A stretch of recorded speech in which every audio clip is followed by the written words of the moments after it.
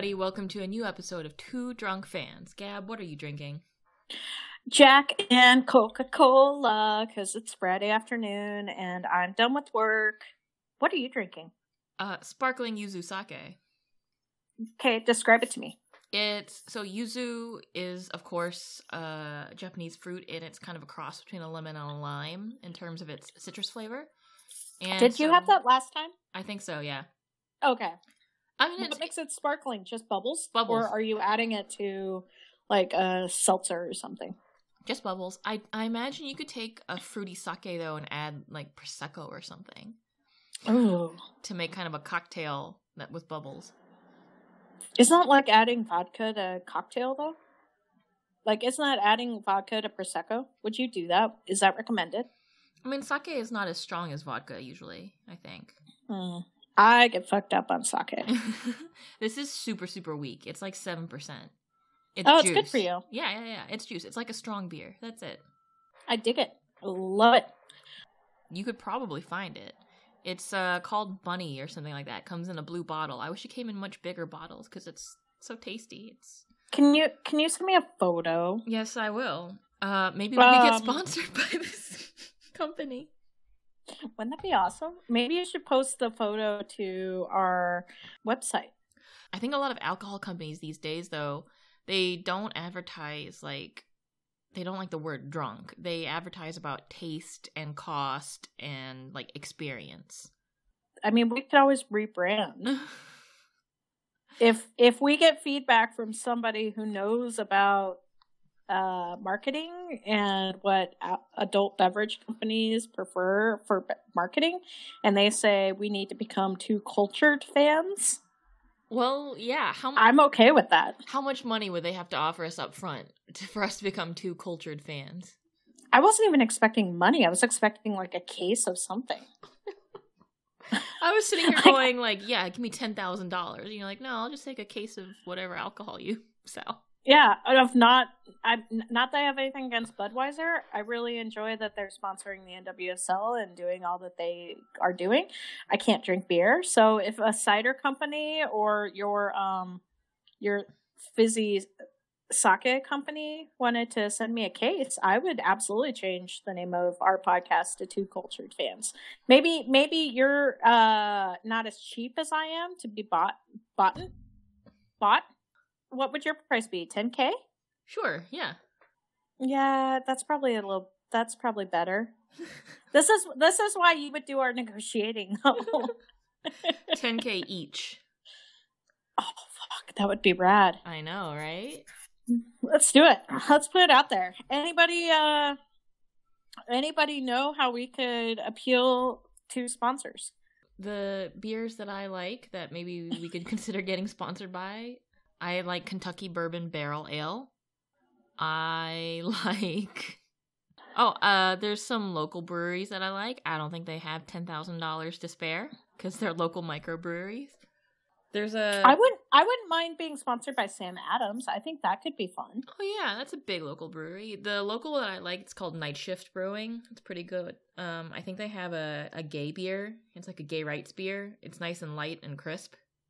What about Harpoon? We used to get fucked up at Harpoon. Yeah, I love the Harpoon Brewery. Love those pretzels. Ugh.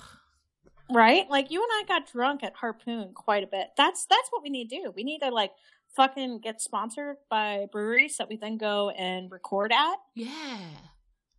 In Portland, we've recorded at Kells, and Kells is a brewery. Oh, yeah, sure. And it's a restaurant. I would take a couple $100 in gift cards from there. But I can't go to Kells regularly. Well, I can't go to Sam Adams, and I can't go to Harpoon. Yeah, but Sam Adams is sold everywhere, and so is Harpoon. Yeah, but I don't drink beer. I'm sure they're related to some kind of liquor making something. I just need cider. All right. Or wine, or... Like, I can do anything but beer. Okay. Stupid allergy. I would love Jack Daniels. Okay. I'm trying to think realistic. I also, what's a good domestic vodka? Have I ever told you the story of the time I went to this Russian local grocery in one of my old neighborhoods in Boston?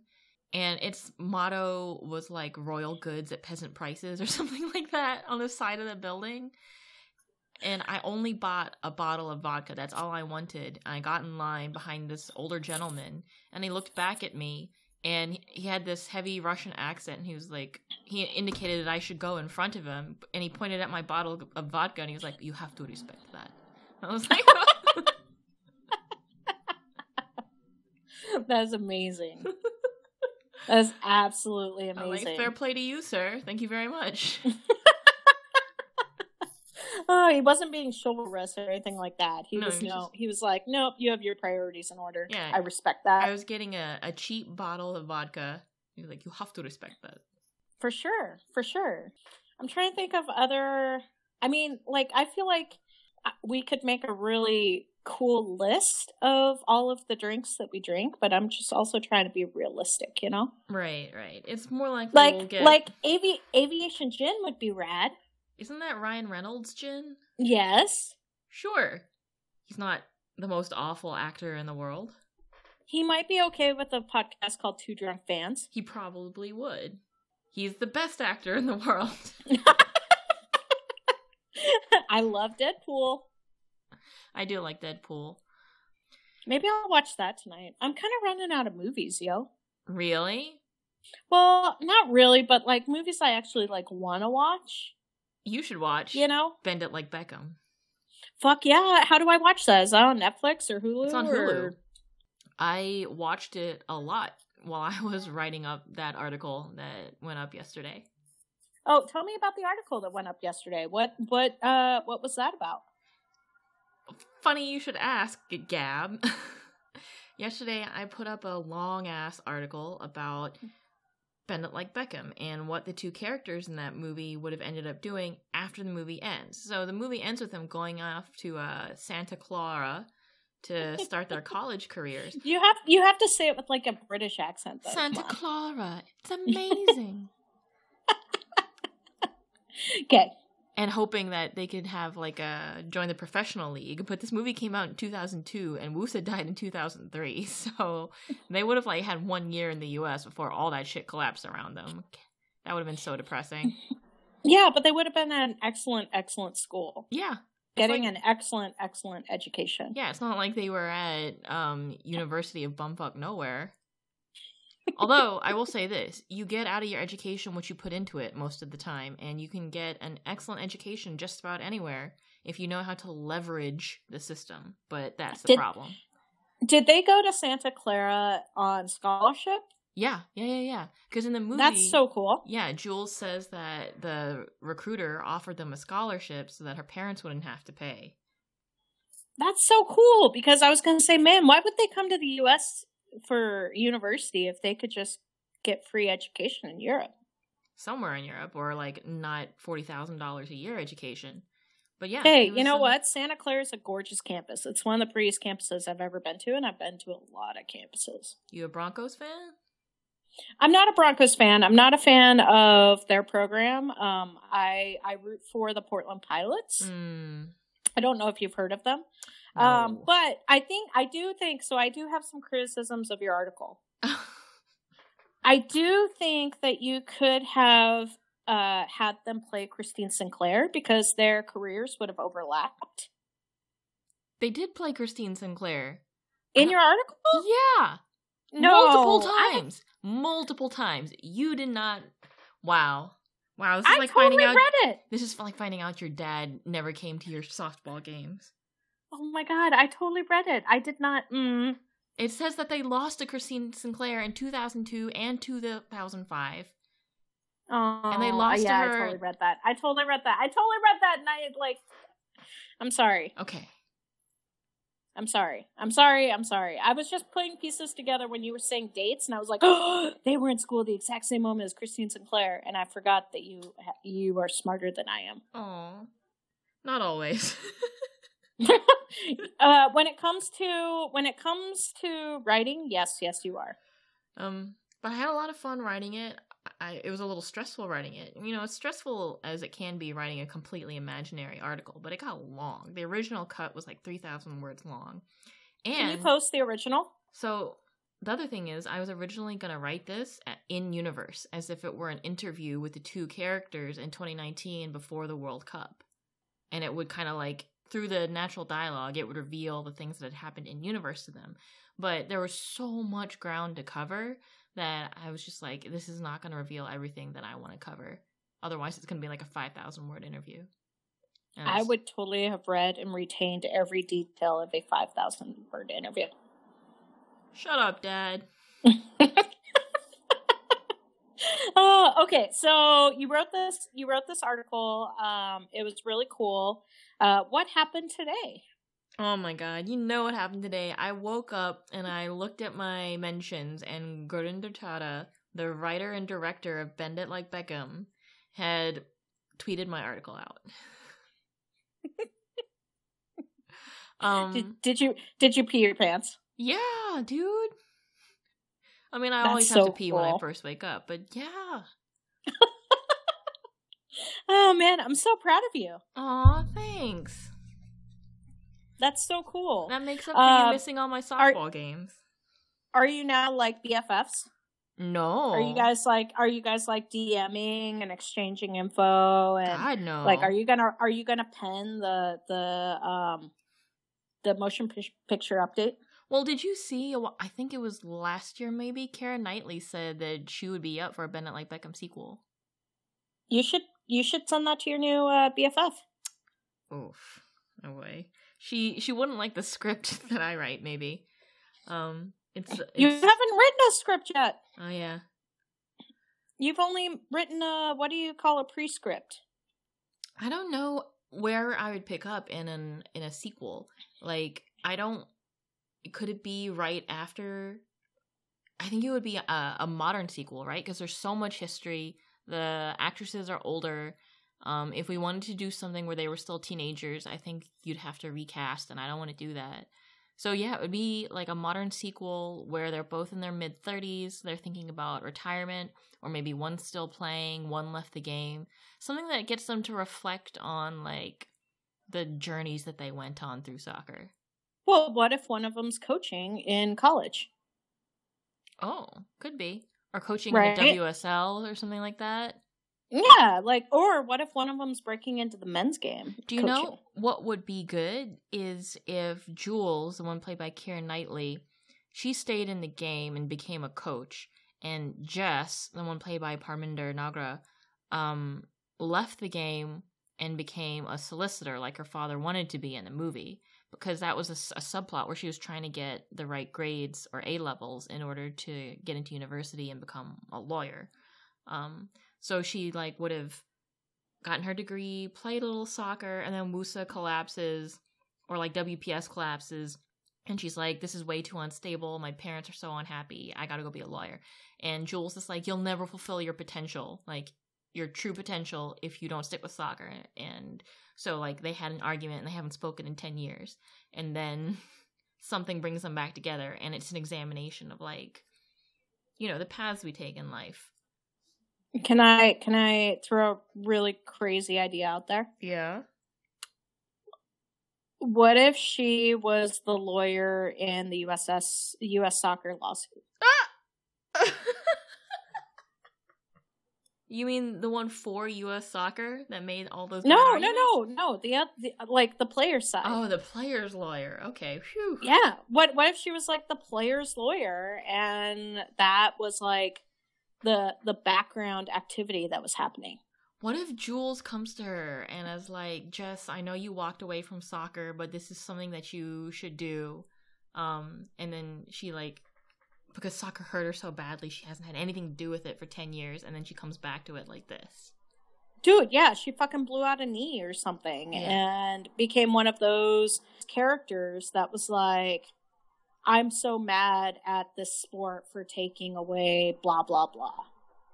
Maybe. Or just one of the threads in the movie, obviously, is like she's trying to balance her familial and cultural expectations for her, you know, as a brown girl, as an Indian girl, versus her trying to find a new identity as a first-generation child of immigrants, and, you know, trying to navigate new gender and racial and cultural norms for herself. So Who knows? Maybe, we change as adults. Sometimes the things that we fight for as teenagers, as adults, we're like, I don't have the energy for that. I just want to pay the bills. No, I hear ya. God, this got very serious very quickly.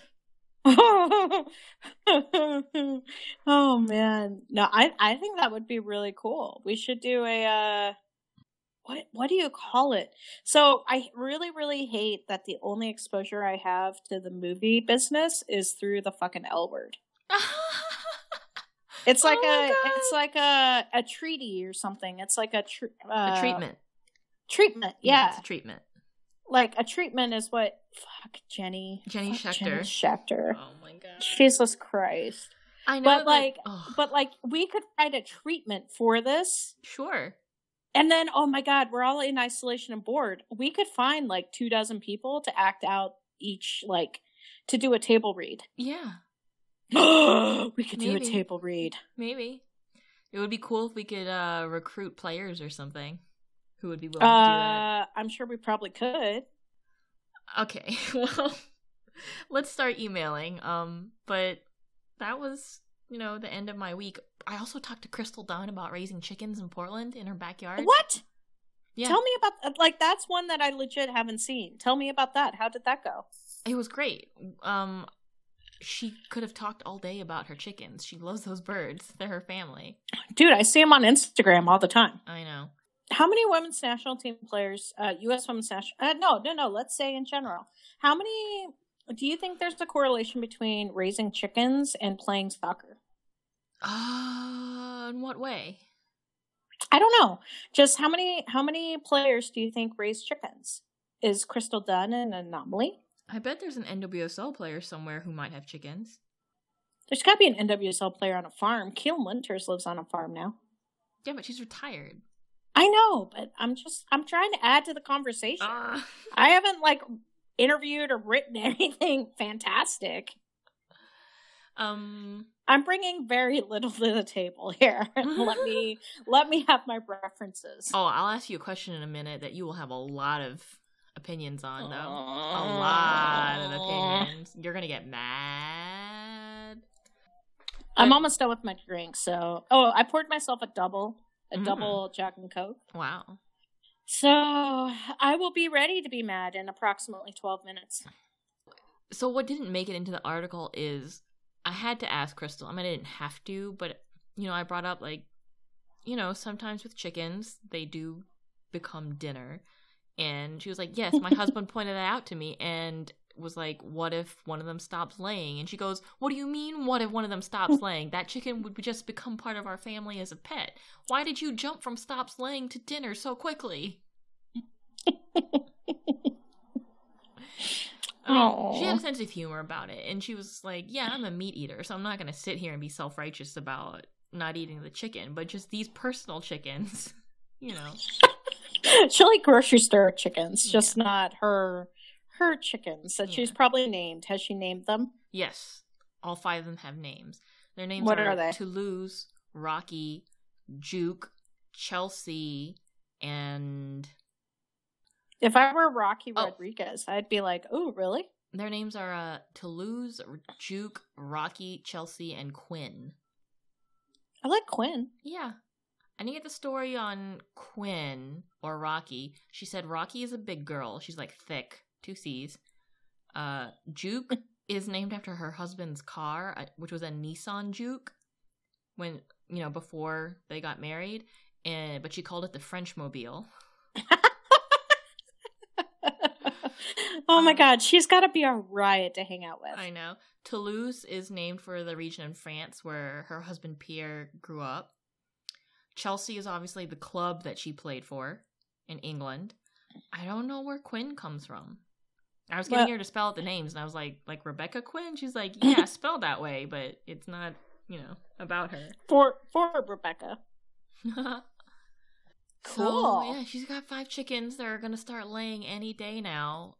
She's waiting. She's tapping her foot. Do you remember when we were in Vancouver in 2015? For some reason, all the eggs that we bought in Canada at our local grocery store were so fresh. Dude, it wasn't even our local grocery store. It was fucking Costco. We were buying pallets of eggs from Costco, and they were the orangest, richest, freshest, most delicious eggs. I know. I haven't had eggs like that since. I wonder if Costco got them from a local supplier or something, or like the supply line was just shorter to that particular Costco, so the eggs were younger. Well, I'm sure. I mean, there's so much farmland around Vancouver. Yeah. That I'm sure they were getting them locally, but it's not like we were at a farmer's market. We were buying them from Costco. Because, I mean, I was making breakfast with like 24 eggs at a time. It was an interesting combo because Crystal and I were also talking about you can't dance around that we're in isolation. I mean, the fact that I was talking to her about her chickens at all was an isolation. You know. Right around the time NWSL should be starting next weekend. Yeah, exactly. So, and we were talking about how, because she's in Portland right now, and because her husband's a trainer with the Thorns, how they're establishing relationships with like local farmers, and we were discussing how at this time a lot of people are kind of getting back to eating locally and knowing about the local cycle of food and, what's in season and stuff like that. It was just an interesting conversation where we touched on a lot of all the stuff going on around kind of our new normal. Crystal Dunn's usually a good interview because she's a person, right? But she has a lot of personality and she can talk. She's a fast talker. I'm so jealous of you and your job. We can switch if you want. You have a cool job. It's true. I can't deny that it's a cool job. I wish it paid a little more, but... Yeah, but I'm so proud of you because you followed your dream of like, I could do law anytime. I mean, that might not have been your take, but that's my version of your story.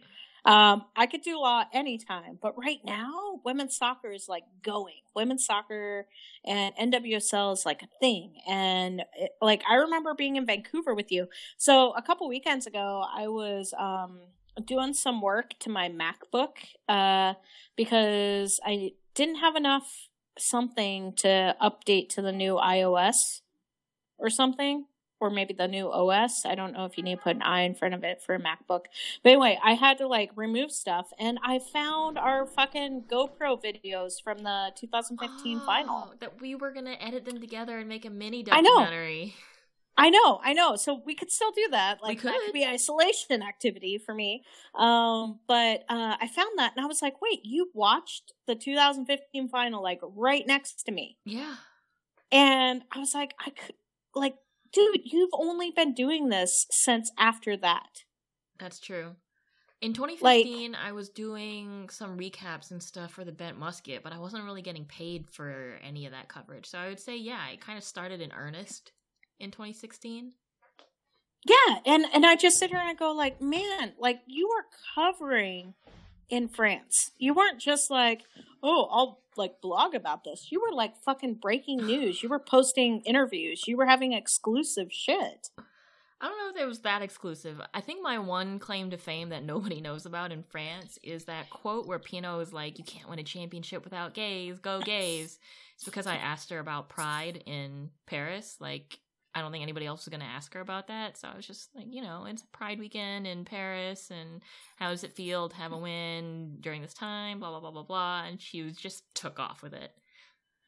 I thoroughly enjoyed that FIFA broadcasts those interviews, and you were oftentimes the first one to ask a question. Was I? Yeah, it was between you and Meg. You and Meg were always 1 and 2 to ask questions. And I'm like, I know those guys. Aww. Yeah, they also made us announce our names. And then, Grant Wall was in there, too.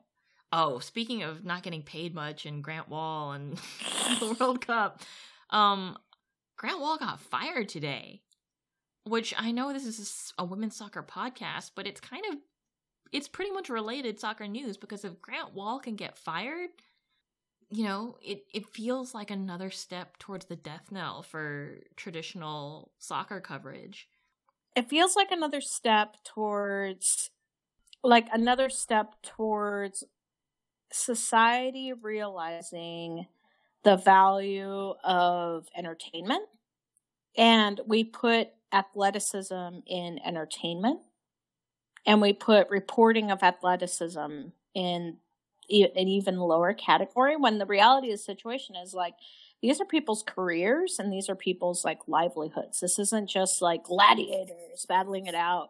This is an entire like industry that's developed over the last 100 years. And to see shift and change happen, I mean, that's crazy that all it takes is, you know, a 2 to 3 month disruption. And not that what we're doing right now is like, oh, it's just nothing. It's huge, but like, I don't know, man. That makes my head hurt. Well, it was coming, right? Because Maven is now the overlord for Sports Illustrated, and that happened before the pandemic. And at the time they took over, it was kind of clear that they were going to try to deadspin it, where they're like, we're going to turn this into a content farm, you know? Yeah. And just try to drive revenue with clicks and things like that. And that's fun. Yeah. You know, that's fun. Yeah. And so, you know, I think it was last week or the week before, Grant Wall very publicly said that Maven was trying to give him a pay cut, but not just during the pandemic. He was fine with taking a pay cut during the pandemic. Like, I think a lot of people were. But he said that Maven was going to try and make these pay cuts stick after the pandemic, not just for him, but for like other people. I mean, it was transparently just, you know, shitty behavior to try to sneak this in and then have it become the new status quo, and then before you know it, you can't argue with it. And then today, it got very messy because obviously he tweeted about, like, I got fired, no severance, and then a CEO, I think of Maven, tweeted out or, like, released a statement to the public about how, you know, Grant is just some chump who like didn't write a lot and not a lot of people read his stuff. So, you know, and he was greedy and, you know, he didn't want to take a pay cut at this time when everybody else is suffering, and revealed that he earned $350,000 last year, although it has to be taken with a grain of salt. And it was just this super transparent bid to like divide labor and pit them against each other. Like, trying to tell, hey, other Sports Illustrated writers, you shouldn't be mad at us for firing people. You should be mad at your fellow writer, Grant Wall, for getting paid so much, not being willing to give up money for you when I, a multimillionaire, you know, am doing all this good shit for you, except giving up money. It's fucked up, yeah. Dude. Like, the arguments being made in our society right now of, like, why are we waiting for billionaires to, quote, do good when we should really just be taking their money or taking their resources or whatnot? It's like, dude, it's a lose-lose argument, because all you're doing is like creating a bigger divide. Like, you have to look structurally, foundationally at like, how did this shit get there, and let's fix that problem. And hopefully all this shit would right size, you know? But like them posting that and Grant posting his stuff, like, no shame on him for trying, like, not even defend himself. Like, he was just like, oh, this is the reality and here's facts. He also refuted the statement where he's like, yeah, maybe I got paid $350,000, but that's not my base salary. It's because I got extra because of, it was like performance related, because you guys liked the work that I was doing. So, like, what is the truth, right? As ever, I'm very heavily inclined to side with labor, as I am in this case. So I hope people don't fall for the, like, divide and conquer tactic. People probably are, because, you know, Grant Wall's a human being who's done both bad and good over his career. So I think some people are like, yeah, fuck Grant Wall, blah, blah, blah. But, like, there's something bigger going on here. You can personally dislike the dude and realize that what's happening is super shady. It's super shady, and it's not just happening here. It's happening in any industry where there are a few at the top trying to protect their nest egg and a lot of angry people who are either being let go, furloughed, or being asked to take a pay cut. Like, this shit is attempting to level the playing field in a way nothing ever has. You know who else has done furloughs during this time? Has been Real Salt Lake. And, you know, by relationship, probably the Utah Royals, owned by Dell Loy Hansen, who is extremely rich. And they keep sending out press releases like they're super proud of the things that they've done in order to address this. Where one was because I was so incensed. It's not just that they're like proud that they furlough people. It's that they think that they're doing as much as they can to help people. And I'm just sitting here going, like, if you were doing as much as you can to help people, you would just keep them employed. So this is an email that members of the media got March 31st, which said that the properties that Dell Loy Hansen owns, like through his property management company, it's apparently like 34 apartment complexes throughout the state of Utah. What they would be doing is providing short-term assistance and relief, which is short-term rent deferment, right? But then they say the deferment will have no interest and repayment will be dispersed among the remaining months of the resident's lease term, which means they're not doing any kind of rent forgiveness. They're just saying, you can pay this later, but you still have to pay, and acting like not charging interest on it is some kind of magnanimous gesture, which if you charge interest right now on charging people rent, that's usury, in my opinion. That's an immoral attempt to charge interest on a loan. Mm-hmm. People don't have jobs right now, or they have reduced hours. Like, why are you acting like this is something that the media is going to be like, ooh, that good old Dell Loy Hansen, he's so kind to his residents, he's allowing them to defer payment, and then divide up these deferred payments over the other months and the remaining in their lease, when it's like, with what money? They haven't earned enough money these months to pay this rent. So what makes you think in the future, when our economy is still trying to recover, they're going to have money to pay regular rent plus the rent that they owe you for these deferred months? It's absurd. It is, but hey, if all press is good press, Joe. Ugh. And then the next thing is, Utah sends out a thing about how they're furloughing staff and stuff. But then a reporter who covers Utah, Lucas Mueller, has an anonymous source with RSL that says that employees are being laid off with little or no severance. They haven't heard of furlough. Yes, it's an anecdote from an anonymous source, but it's the direct contrast with the club said earlier, and this is someone who's, a regular cover of Utah. It's not some random. So it's someone who you can expect has a connection to the club and to the people working for it. How do we make a bigger stink about this? Like, how do we hold clubs responsible? If you're a Utah Royals fan right now or a Utah Royals supporter, what can you do to say, hey, I am hearing conflicting reporting. I'm hearing conflicting information from the club, from local reporters. I want to make sure that my money, next, let's talk about fucking season tickets and that money. But I would like my support of this club, of this business, to be well intended. Like, I want this organization to act with the best intentions. And I don't think they are. What can fans do? Well, I'm of two minds about this. On the one hand, Dell Loy Hansen is a billionaire with a B. So if a couple of Utah Royals fans, or even all of them, cancel season tickets, does he care? Maybe. But on the other hand, if people cancel season tickets, we've seen how it can cascade into kind of a bigger publicity crisis. I think that's my bigger thing. Is like a billionaire with the B isn't too concerned about your $100 or $150 season ticket. I think a billionaire with a B is more concerned about the fucking public relations, public persona issue of, like, at what point do players start saying something? At what point at what point does this thing cascade to a point where somebody can say, yo, dude, ooh, I've had way too much whiskey and I'm drinking another one right now. At what point does it actually, hit his radar? I don't know. I really don't know how much he cares. He gave that whole spiel about how, he's got daughters or granddaughters or whatever. As a man who has genetic, female descendants, Not as a human being who acknowledges that all other women are human beings, obviously.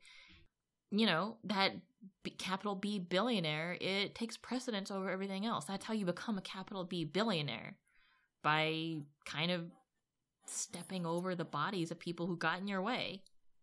Or, over the bodies, or using the bodies of the people who got in your way. Who not got in your way, but who built you your kingdom, right? Yeah, by exploiting the bodies of the people who are in your way. You know, I think if you are concerned about it as a fan, you can always email your club and be like, look, I know things are really, really tough right now, and everybody's just trying to get by, but I'm concerned about how my club is responding to this time, because how employers respond to what's going on now is going to be a huge signal about their overall integrity. I do think in the future, when we recover from all of this, hopefully when we recover from all of this, anytime anybody has some kind of job interview, a standard question needs to become, what did you do for your employees during this time? I totally, absolutely 100% agree.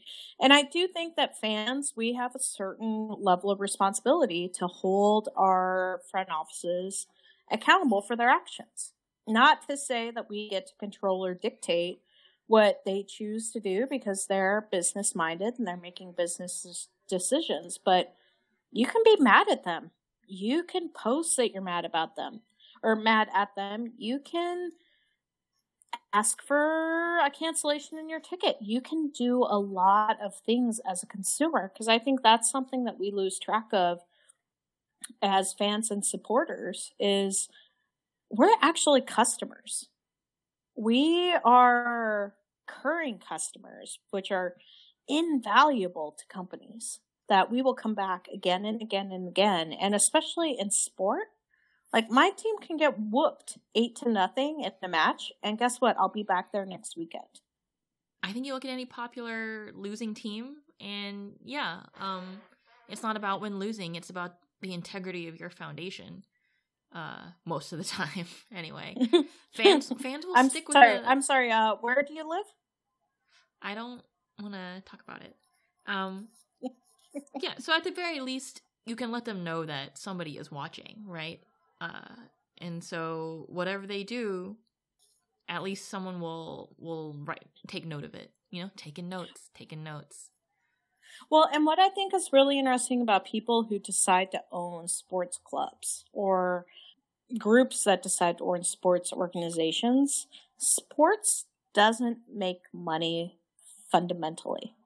It's the sponsorship, it's the advertising, it's all the other things that generates a ton of revenue. Like, yeah, if they sell out every single match, they're probably making money. But at some point, like, you need to question the structural business, the infrastructure around the business, to say, how were you, businessman with a B, not prepared for something like this? You know me. I believe we should eat the rich. So I agree. So we're renaming this podcast not Two Drunk Fans, but Two Socialist That's fans. True. We are two socialist fans. So it's not too, what was the word earlier? Cultural. Yeah, cultured fans. Oh my god. Let's just rename it temporarily and see if we can get anybody to bite. We should redo the logo. Two cultured fans? Okay. No. Two socialist fans. Two socialist fans? I'm not really a socialist, though. I work for a big company, and I'm kind of okay with that.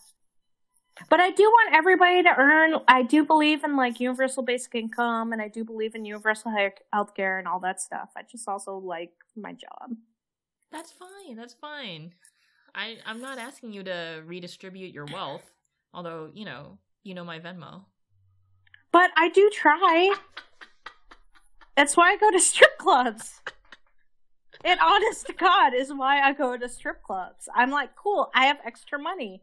Hi, hello, take my money from me, please. I mean, a stripper has probably worked harder in one night than I work all week long, so that's legit. I know. That is tough there fucking is work. legit a reason why I do what I do and why I make decisions I make. Yeah, and it's not like, just physical either, right? Between you and me, I'm still tipping them. Like, they have Instagram posts that they put their Venmos on, and I'm like, nice. all right, yeah. Like, oh, sweet, look, you posted a pole dance video. Yep, here's $50. Tipped workers are really suffering during this time, it's true. But don't strippers, a lot of the work they do is also, like, social and mental. It's not just literally getting out there on stage and dancing or, like, serving at the club, like, serving drinks and things. It's, like, making connections with clients and encouraging people to open up and, you know, open those wallets too. But you know what I mean, right? Oh yeah, I mean, they absolutely serve a therapeutic purpose. For me, it's touch. So I really enjoy lap dances. Not necessarily, like, I enjoy lap dances for what they do. Absolutely, like, yes, they are beautiful and they're talented. But I enjoy it also because while the rule is I can't touch them, they can touch me. Aww. And I'm very much like, yes, I will pay for this, and there's no emotional exchange, there's no anything, and it's gratifying as fuck for me. But it's a lap dance, and it costs money, and I'm aware of that, and I know all of the parameters going into it. And I'm like, yes, please, yes. I mean, people pay for massages too, so I honestly don't see that much of a difference. It's like totally, it's just massages. Yeah. It's skin to skin, and lap filling dance, a physical it's need like that you have over clothes. Yeah. I could not do that. I don't have the emotional energy to talk to people for several hours or all night long. I would be like, "Are you going to pay or not? No, get out." That's it. Like the strippers I follow on Instagram, they post a lot of, like, their DMs, the really rude ones, the dudes who are really rude, or I shouldn't say dudes, the other people who are really rude. And I'm just like, man, the fact that you guys even engage, like, you even try to, like, figure out, hey, did you really mean that? Like, the amount of emotional labor they put into every day, whew, so much more than I even have. Tip your local strippers if you can. Tip your service industry people if you can. Order takeout if you can. Yeah, I'm ordering takeout a little bit more. I used to order it maybe 2 or 3 times a month. Well, I'm lying to myself a little bit there. But now it's, like, on the schedule to order takeout food, especially from Asian businesses right now. Absolutely. Chinese food is on the menu tonight. I am so looking forward to somebody else cooking. I am absolutely tired of mac and cheese and or grilled cheese and or sandwich, because that's about the extent of my cooking. Well, I'm going to go cook. I've got a lamb shoulder bone in marinating in the fridge. So it was really nice to talk about kind of a bunch of soccer adjacent stuff. What was the thing I was going to get mad about? Oh, so we were going to talk about this on the podcast, I guess. Thanks for reminding me. The Athletic released an article about how U.S. Soccer and the Men's Players Association are in arbitration over jersey license fees. And that's because U.S. Soccer hasn't been giving the men's team their cut of jerseys that were sold with their names on them. So this is something that the women negotiated for in their last CBA, but the men's team are now like, we deserve our cut too, and we're actually looking for a more lucrative deal. And they're doing it for a period from 2006 to 2017. And he got a source close to U.S. Soccer who said the federation had been unaware of the problem until discovering and fixing it in 2017. Wait, so the Women's National Team Players Association negotiated and got included in their package this deal around if I put Becky Sauerbrunn on the back of my kit, Becky got a cut of that kit. Yes. So Women's National Team's union did that, and the men's national team is now saying, hold up, we want that, and we want that from this period. Well, here's what the article... Or are they saying, like, whoa, there's a gap, and you guys didn't give us that because you just are bad at paying bills? It says the Federation failed to pay licensing fees for trading on their names from 2006 to 2017, thereabouts. So so let me rephrase my question. Did the men's national team always have that, and then U.S. Soccer was just bad at paying a bill? I think so. Fuck U.S. Soccer, man. Like, fuck U.S. Soccer. From here until forever. Like, don't buy kits, don't go to matches, don't watch the games, don't give them a dime of your money. Go to international tournaments. Because that money goes towards FIFA's as corrupt, so maybe don't, but like, oh my god, US Soccer, you're bad at paying bills. That is fundamental business activity. That hurts. So it's not clear to us what the men's team negotiated for in their CBA, but even if they didn't negotiate a great deal for like, oh, you're using your names on jerseys and we're going to get a cut of that, and they didn't negotiate that well, that's so, I mean, we were just talking about like the integrity of the organization, right? Like, we as consumers need to fucking realize we have a voice, we have power with our wallets, man. Like, stop giving money to organizations that fuck you over and fuck over their employees. And U.S. Soccer is one of them. Yeah.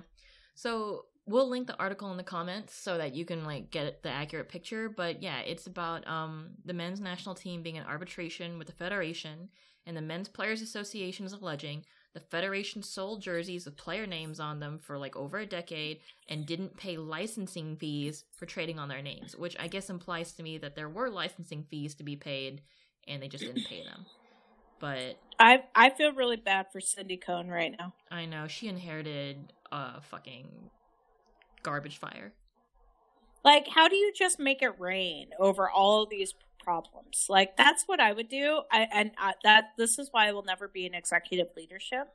But I'd be like, my predecessors fucked you guys over. Here is money. Well, that's kind of a bummer note to end on, but I was most struck by the quote about the source close to U.S. Soccer that said the federation had just been unaware of the problem, because there's a quote, right? Like, never attribute to malice what can be explained by stupidity. And sometimes I wonder if that's what goes on at U.S. Soccer a little bit. But as we saw from the lawsuit in the events that caused Carlos Cordero to resign, sometimes there is malice. So, I don't know.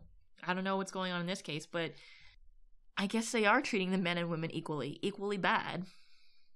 Equally bad. If you still wear a kit proudly, I really question if you are paying attention. I don't question you as an individual. Like, you wear the product you've purchased, that's fine. But, we all need to wake up to what U.S. Soccer is doing and what they've done. Wake up, sheeple. And it's not good. Well, there are a lot of sheeple. Speaking of lamb, I'm going to go cook and eat mine. Fuck you. I'm going to order Chinese food. All right, pal. This has been another episode of Two Drunk Fans. Remember, you're the customer. Your clubs are supposed to be serving you.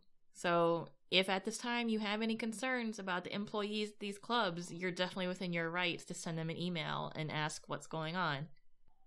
If you're a season ticket holder, you have a representative who wants to hear from you. Feel free to shoot them an email and ask.